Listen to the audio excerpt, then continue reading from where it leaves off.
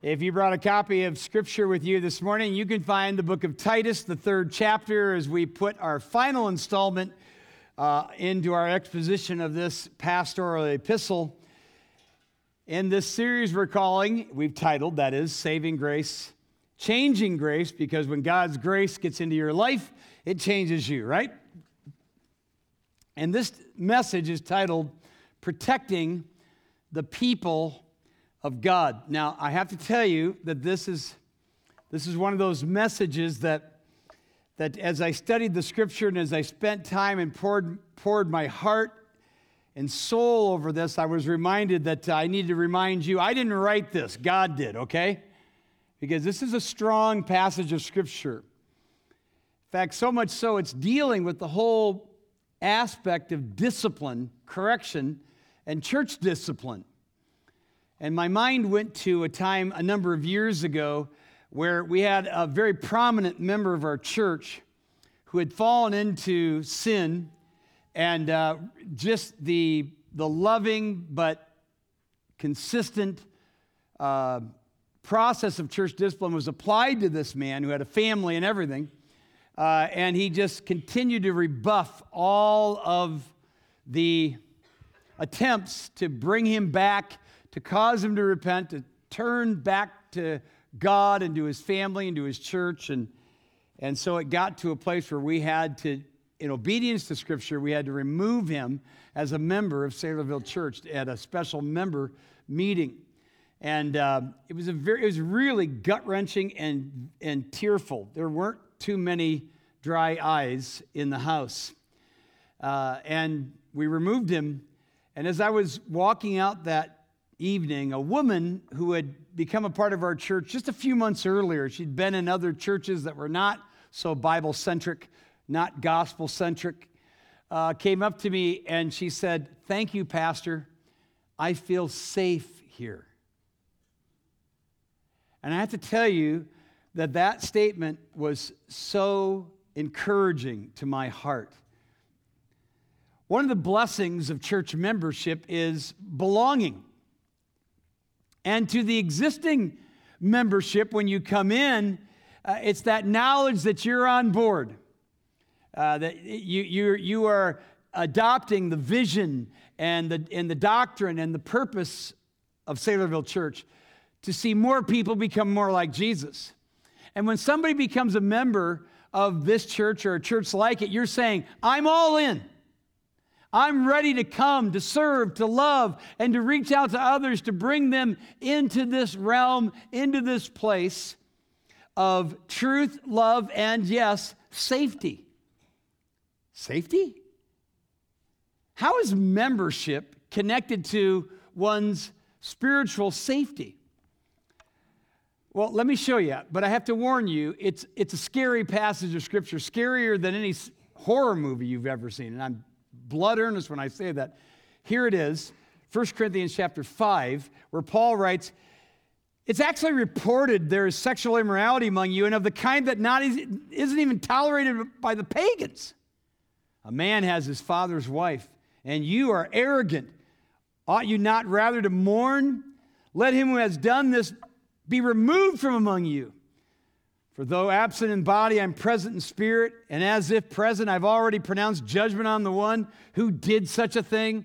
When you are assembled in the name of the Lord Jesus, and my spirit is present with the power of the Lord Jesus, you are to deliver this man to Satan for the destruction of the flesh." Have you ever read that? "So that his spirit may be saved in the day of the Lord." Those are strong words. And did you see that? Church discipline literally moves an individual from the safety of the realm of the local church into an entirely different realm. Satan's realm. He's invoked here. His actual name is invoked. Who has God's permission to deal with the unrepentant one. Now, I know what some of you probably think when it comes to membership. I mean, can I be on board in spirit and not actually join? Well, sure. Sure you can. But who would know? Who amongst us would know if you're there and you're with us in spirit? How do we know you believe what we believe? How do you know that you hold the same vision and the values of this church? And by the way, those who never join the church are also saying something. You're saying, I'm not all in. You're saying, I don't believe what you believe. Or you're saying, I'm just not really sure. Or you're saying, I kind of like being non-committal. It's easier that way. Or some such thing. And this is really huge when it comes to this passage we're dealing with here today. This is really huge. If you're a member, you're saying, in addition, you're saying, I welcome godly rebuke. I want my brothers and my sisters to tell me when I'm off track. I willingly accept the reality that if I fall into sin and refuse to submit to the authorities, I then subject myself to church discipline. The writer of Hebrews put it like this. He said in Hebrews 13:17, obey those who have the rule over you and submit yourselves as they who, wait for it, watch for your souls. Whose souls? Everybody that just comes in? Or, there's all kinds of directive and indirect references to church membership. There's one right there. That's why 1 Timothy 5 talks about women who are added to the, quote, list. There is such thing as membership, contrary to what a lot of people think. Matt Chandler asked a really good question when he says, how can you put someone out if there isn't an in?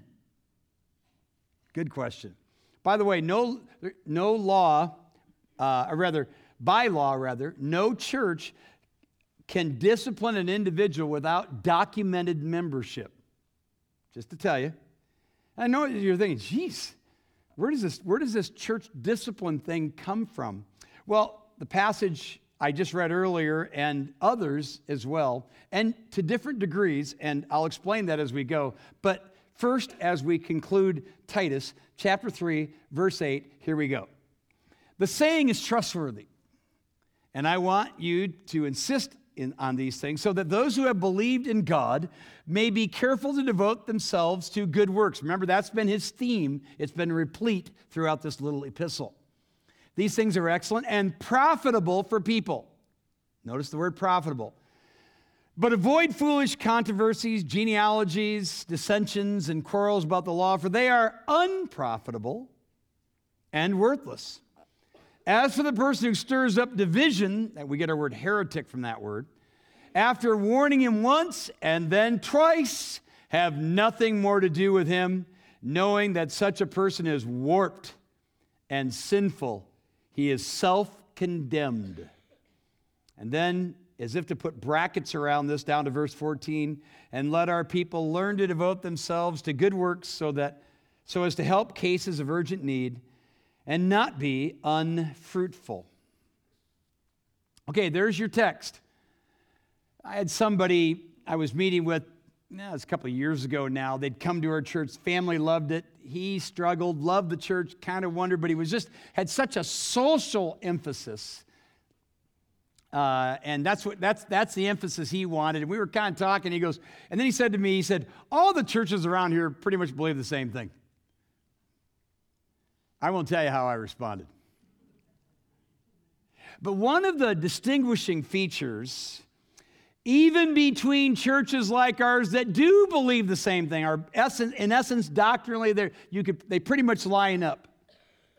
But the differences amongst even Bible-believing, gospel-centered churches is whether or not they take church discipline seriously. And when necessary, church discipline becomes kind of a divine reset for the church. If you look at it that way, whereas God makes himself big all over again. The fear of the Lord starts to permeate the ranks.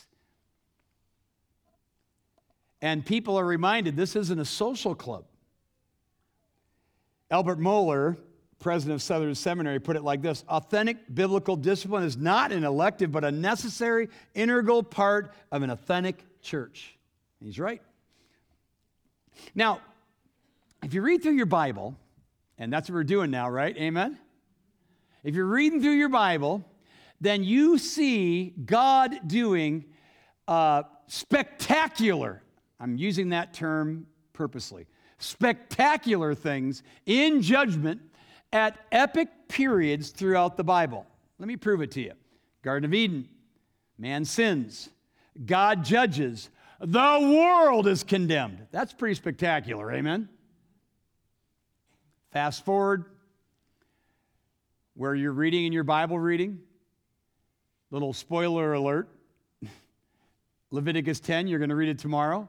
Here is the tabernacle. It's all set up. Everything's been going. God has been working with Aaron and his two sons, Nadab and Abihu. And on day one of this new epic, this new period, the time of the law and the tabernacle, Nadab and Abihu go in and they offer strange fire, the Bible says. And basically God says, you like strange fire? I'll give you fire, and smokes them right there. Day one, they're both killed on the job. That's spectacular, wouldn't you say? In fact, if you read, as you will, the last part of that same chapter, their brothers come up and they screw the thing up as well. They mess it up, but they're not killed.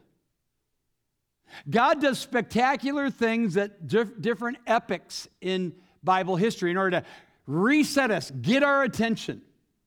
So again, fast forward, the church has begun. Acts chapter 5, things are going, things are growing. People are being encouraged. Barnabas is exalted because of his great encouragement and how much he gives. And these two other people come along. We kind of want a little bit of that recognition. So they sell part of their property and they give it to Peter under the assumption that they're giving it all. But the Bible says they kept back some. In fact, the phrase kept back is where we get our English word embezzle. And because they're lying, God drops Ananias and Sapphira dead in their tracks on the same day. Not for adultery, not for rape, not for murder, but for lying. Anybody ever lied? Okay, you didn't drop dead though, huh? So you see, God does serious, by the way, it tells us in verse 11 of chapter 5, great fear came upon the church, and that fear spilled out to those who are outside of the church. You know God is at work when the fear of Him not only permeates the ranks, but it spills over. So all of that is going on here, and then some. So Titus concludes, not with a spectacular judgment, but with a spectacular warning, just the same. And by the way, there's a gentleman in our church. It was the same guy who was disciplined on that night when the woman said, "I thank you. I feel safe here." I get a text from this guy randomly. I mean, just randomly. He sends me texts. I never know when they're coming. And they're always just filled with gratitude. Oh, I thank the Lord for you, Pastor. God bless you and all that. It's nice to get those from time to time, okay? And the reason he does it is because even though he was put out of the church by church discipline and into the realm of Satan, God got a hold of his life and brought conviction into him. And he came back weeping and confessing and repenting and coming before the church and asking for forgiveness. It took an hour and a half for the church to clear out, giving this guy hugs. And this guy is one of the most grateful people I know to this day for the power and the protection of the church of God. Church discipline is a form of divine protection for God's people. And when properly carried out, it's like rooting out a growing cancer that's in our midst.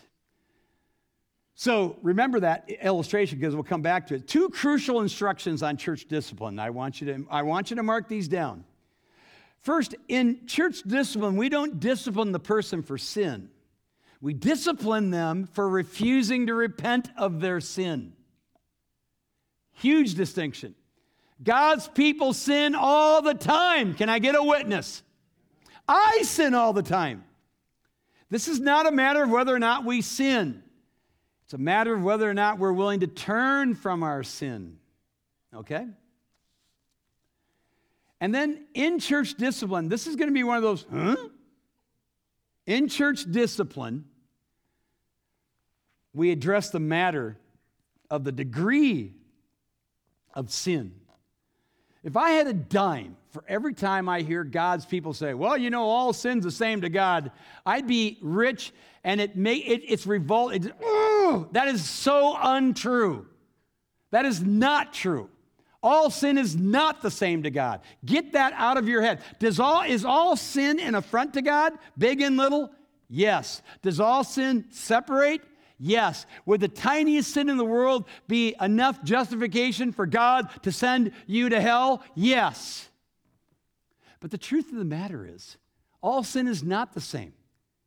God didn't destroy whole cities because they were inhospitable. And when Paul, look, who could argue that there was a degree factor in 1 Corinthians 5 that we read earlier? And Paul says, there's incest going on here. Are you kidding? Deal with the matter. Here's the point. When sin threatens the testimony of the church of Jesus Christ, then that sin must be addressed. That sinner must be confronted. And if refusing to repent, he must be disciplined.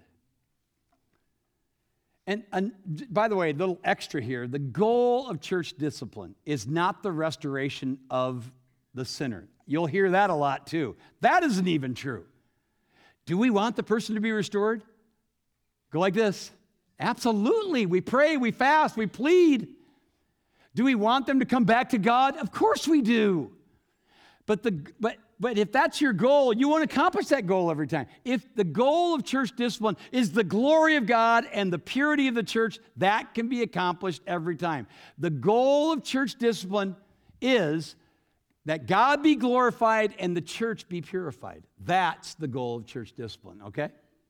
You want God to be honored and church to be pure. That's why we use the analogy of cancer. It's a good illustration because on dealing with the degrees of sin, some cancers grow more slowly, and the method of dealing with the cancer is going to be different than somebody who suddenly has a stage 4+ cancer, and you got to radically deal with that thing to extract it, right? And so church discipline has a degree factor, and you might be saying, where does that say in the Bible? I'm glad you asked. Here's a couple of things you can note as well. Gradual and radical church discipline. Now, when we talk about these two things, we're talking about basically the two types of church discipline in the New Testament that end up removing the member from the church. Doesn't happen very often, but of necessity, because it's in Scripture and we're commanded to do so. We have to be obedient here. Here's the first one, and this is the one you're most familiar with. Through the gradual process laid out by Jesus. Now, you're probably familiar. If you want to go there, you can. We'll put the Scripture up in Matthew 18. This is the classic passage of Scripture on church discipline. This is that 3-step process that Jesus himself laid out. This is really dealing with personal sin more than anything. And we've sort of thrown this as a canopy over everything, and maybe too much. But anyway, if your brother sins against you, go and tell him his fault between you and him alone. Do you see that? This is the first part of the process. Look at it again. If your brother sins against you, go and get your friends and tell everybody you know what he did. Is that what it says? No, it says it's a one-on-one. You love the guy enough, you love the girl enough that you're not going to tell anybody else. You're going to tell them. And this is where most of it ends right here. It's like, oh my goodness, thank you for pointing this out. Forgive me. And this happens all the time. Praise the Lord, right? But if they refuse, then you start to incrementally expand the circle. Notice what Jesus says. If he listens to you, you've gained your brother. Game over.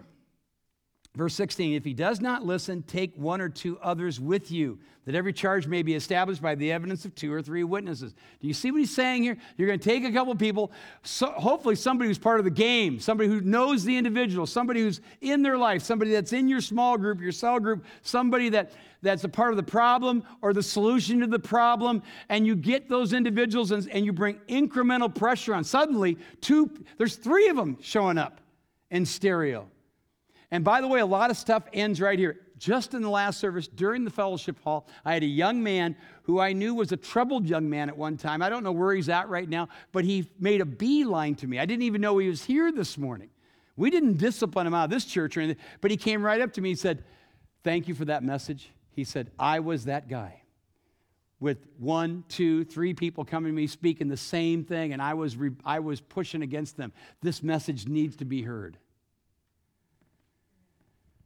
And it's wonderful when this, by design, incremental pressure comes on. Again, the individual to go out there and just all over the place. He just gets a couple of people together bringing incremental pressure. And some of you are probably learning this for the first time, but that's good.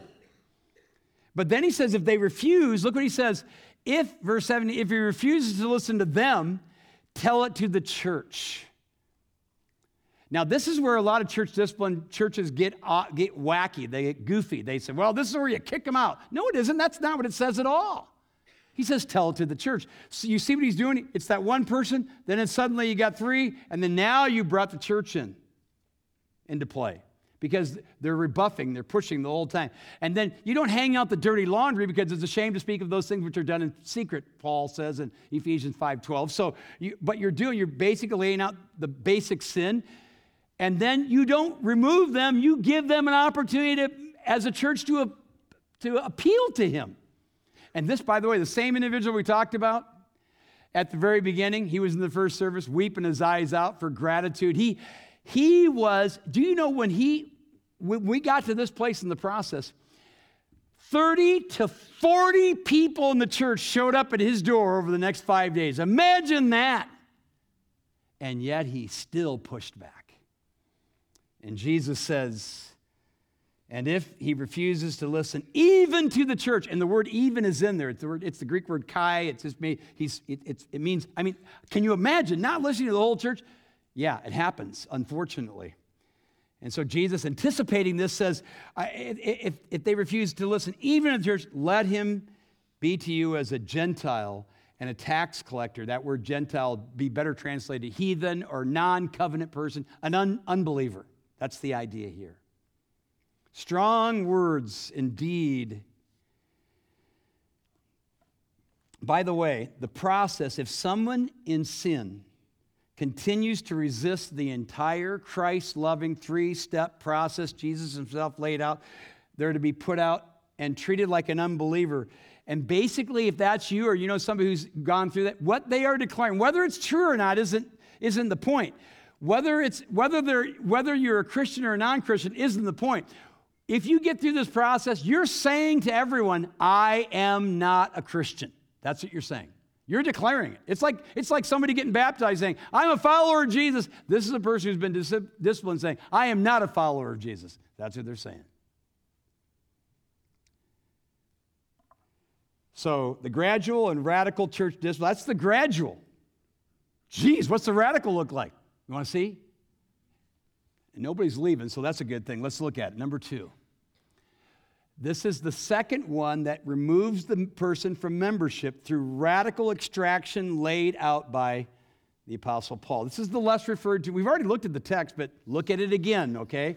1 Corinthians 5, Paul says it's actually reported there's sexual immorality among you, and the kind that the pagans don't even do this stuff, he says. A man's got his father's wife. There's incest going on here. And you're arrogant. You ought to mourn. Let him who has done this be removed from among you. Now, please notice that there is no process here. A lot of people, including us, have sort of superimposed Matthew 18 over this, but I don't think Paul's superimposing it. He's saying this is so scandalous, so life-threatening to the body, you need to deal with it. This is a cancer that has to be extracted. And there could be situations like this that would cause us to move much more quickly in that whole business of dealing with somebody. That's a radical extraction.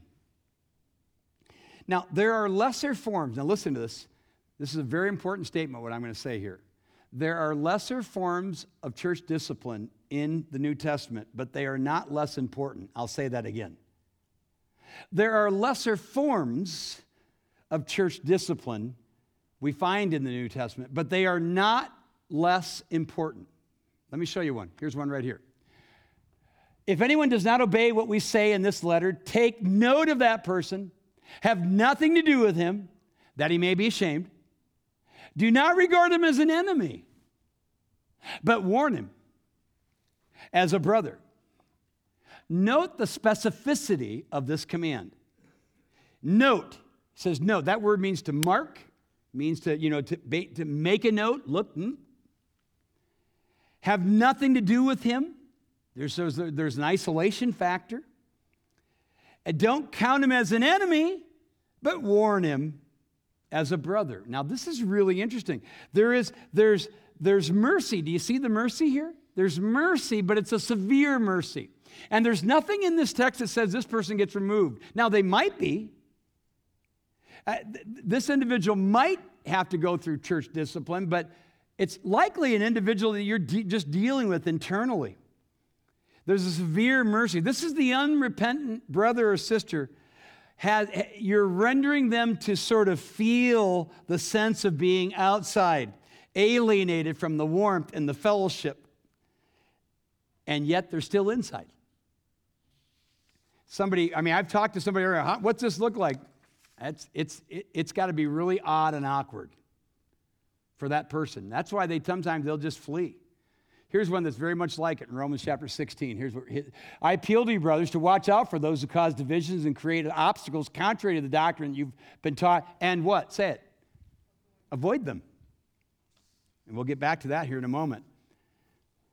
So really, really strong language here. And so finally here in Titus chapter 3, Paul is going to give you another one of these areas of church discipline that doesn't necessarily remove the individual. It could, but not necessarily.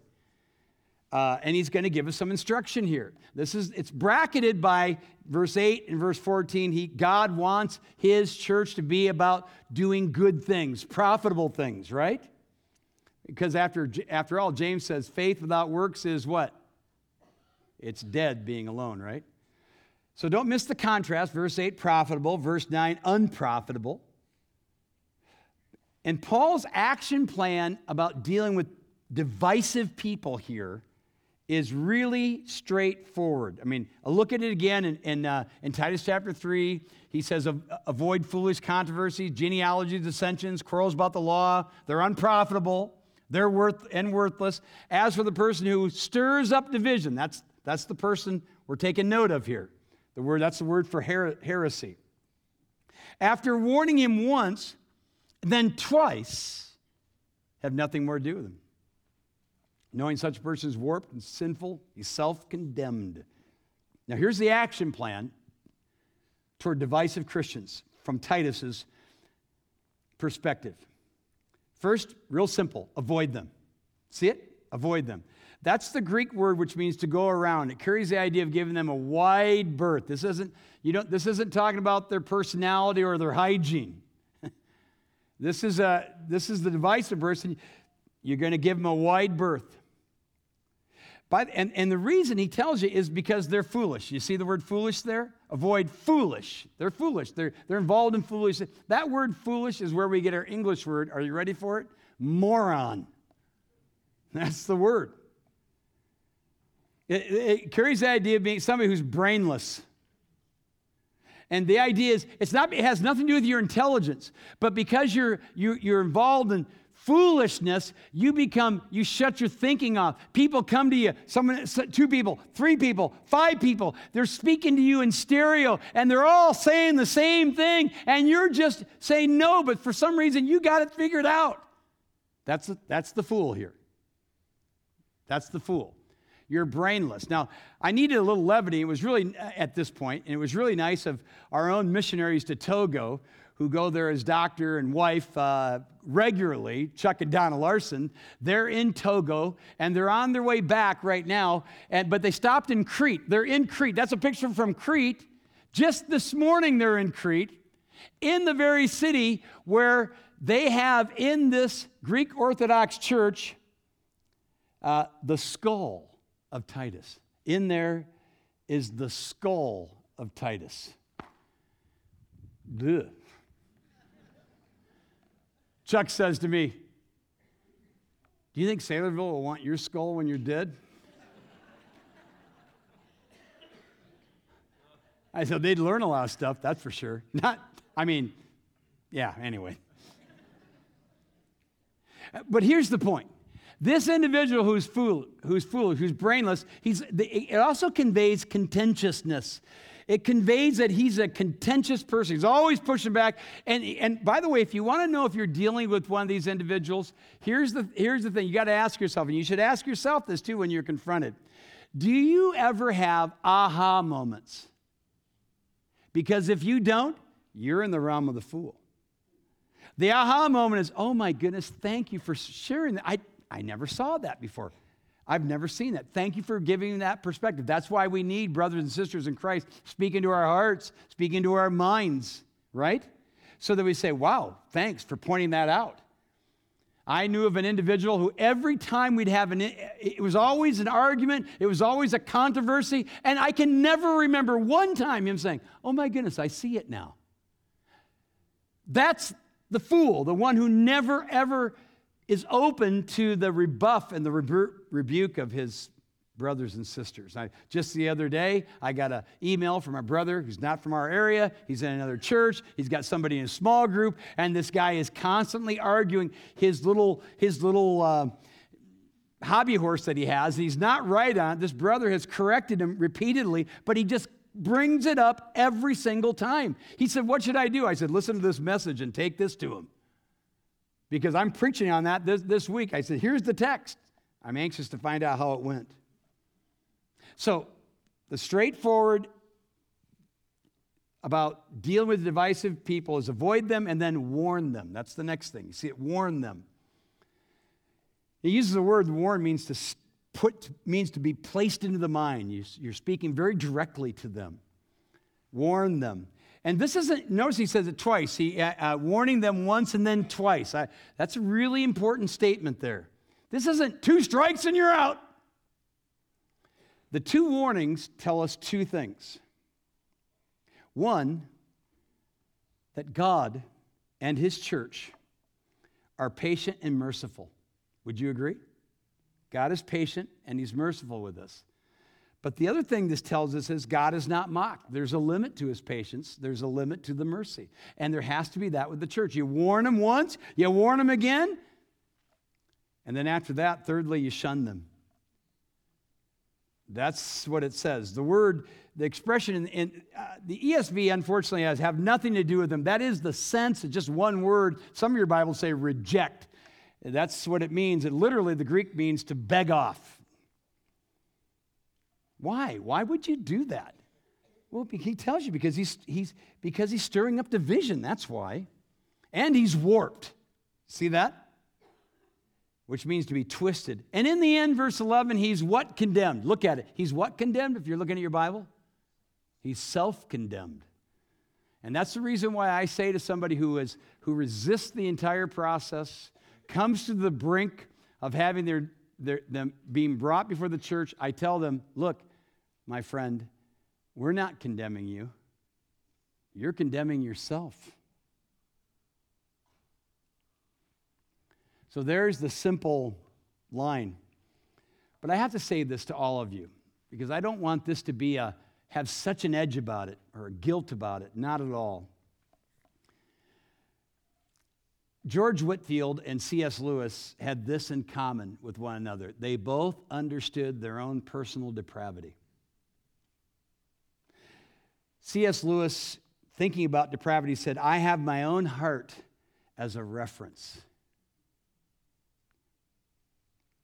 George Whitefield, remember who George Whitefield was, the great preacher? He preached to 40,000 people in the open air without any electronic help. He had such a powerful voice. He was the one who said everywhere he preached, you must be born again. You must be born again. You must be born again. A woman came up to him one day and said, why do you always preach you must be born again? And he said, because, ma'am, you must be born again. That's George Whitefield.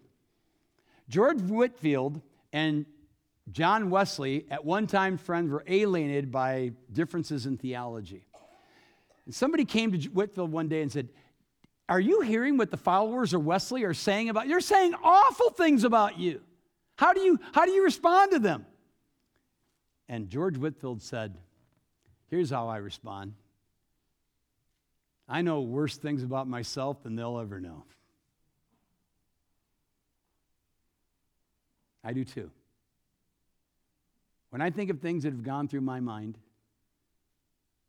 that have entered into my heart, that I would even entertain or contemplate for any moment, I'm ashamed. I've had to repent of those things. I'm not saying I've acted on them. I'm saying they've entered in there. Can you relate to that? If you can, then you'll not be so holier than thou when it comes to somebody who's fallen away from God, though we do have to deal with them. It's a severe mercy. Church discipline should be and is, thankfully, a rare thing, but until Jesus comes, it's a necessary thing. One of my favorite stories of one of my best friends, his name is Charles Spurgeon. We were really good friends. He doesn't know me, but I knew him. He was 6 years old. 6 years old. He was living with his grandfather at the time, who was a congregational pastor. Spurgeon came from a line of preachers. 6 years old. His grandfather was bemoaning and grieving over a certain former member who had walked away from God, was spending all of his Sundays at the local pub, drinking beer, reading the newspaper. And his grandfather was grieved, and Spurgeon one day just said to his grandfather, his name was Thomas Rhodes, I'm going to kill old Rhodes. His grandfather said, we don't need you to do that now. No, I don't mean kill him bad. I'm just going to kill him. His grandfather didn't really know what Charles was saying. Charles Spurgeon walked on the next Sunday down to that pub, walked into the pub, 6 years old, and walked up to Thomas Rhodes and said, what dost thou here, Elijah? Quoting from the Old Testament. Look at you, breaking your pastor's heart. I wouldn't break my pastor's heart. You should be ashamed of yourself. And he turned around and walked out of the pub. That afternoon, Thomas Rhodes showed up at the manse, knocked on the door. Spurgeon's grandfather answered the door. He was in tears, told him the tale of what had happened earlier, repented, turned back to God, and was a faithful member of that church until he died. 6-year-old Charles Spurgeon.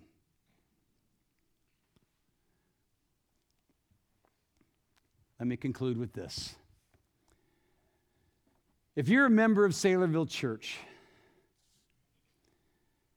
thank God for the protection, the safety of your membership. If you're a Christian and not a member, this isn't meant to be a guilt trip for you, but would you consider the church as a place of love and truth and safety? I got a text right after the first service. When's the next membership class? Worked. If you're a Christian living in unrepentant sin right now, God knows. And one day, so will his people. Why not turn from your sin, repent, and turn back to God, and take that tiny look at God that you have and fear him again. See him as big and wonderful and loving. And finally, if you're not a Christian, if you're here this morning and you're not a Christian, know this. The most spectacular thing that God ever did at the most epic time this world has ever known was to send his own son to judge your sin in order to save your soul. That's the love of God in Jesus Christ. He loves you enough to save you. Don't let this sermon scare you. Let it be the inspiration of knowing that you're outside of the membership of God's family. Why don't you come in through faith in Jesus? And then consider the local church. It's a safe place to be. God, thank you for our time together in your word and in praise and in truth. Truth, Lord, that is strong stuff. It's strong medicine here. I pray that your people will be encouraged and find this place a place of refuge, safety, and protection. That those who are on the outside looking in as members but know you would see afresh the power the leverage, the joy, the love of belonging, serving in a local church.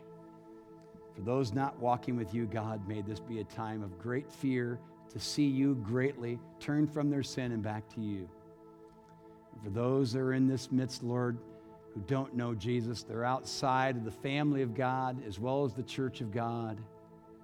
If that's you, dear friend, look at the most spectacular event in history where God judged your sin in order to save your soul through the sacrifice and resurrection of his Son, and believe him today, we pray. In Jesus' name, amen. Let's stand.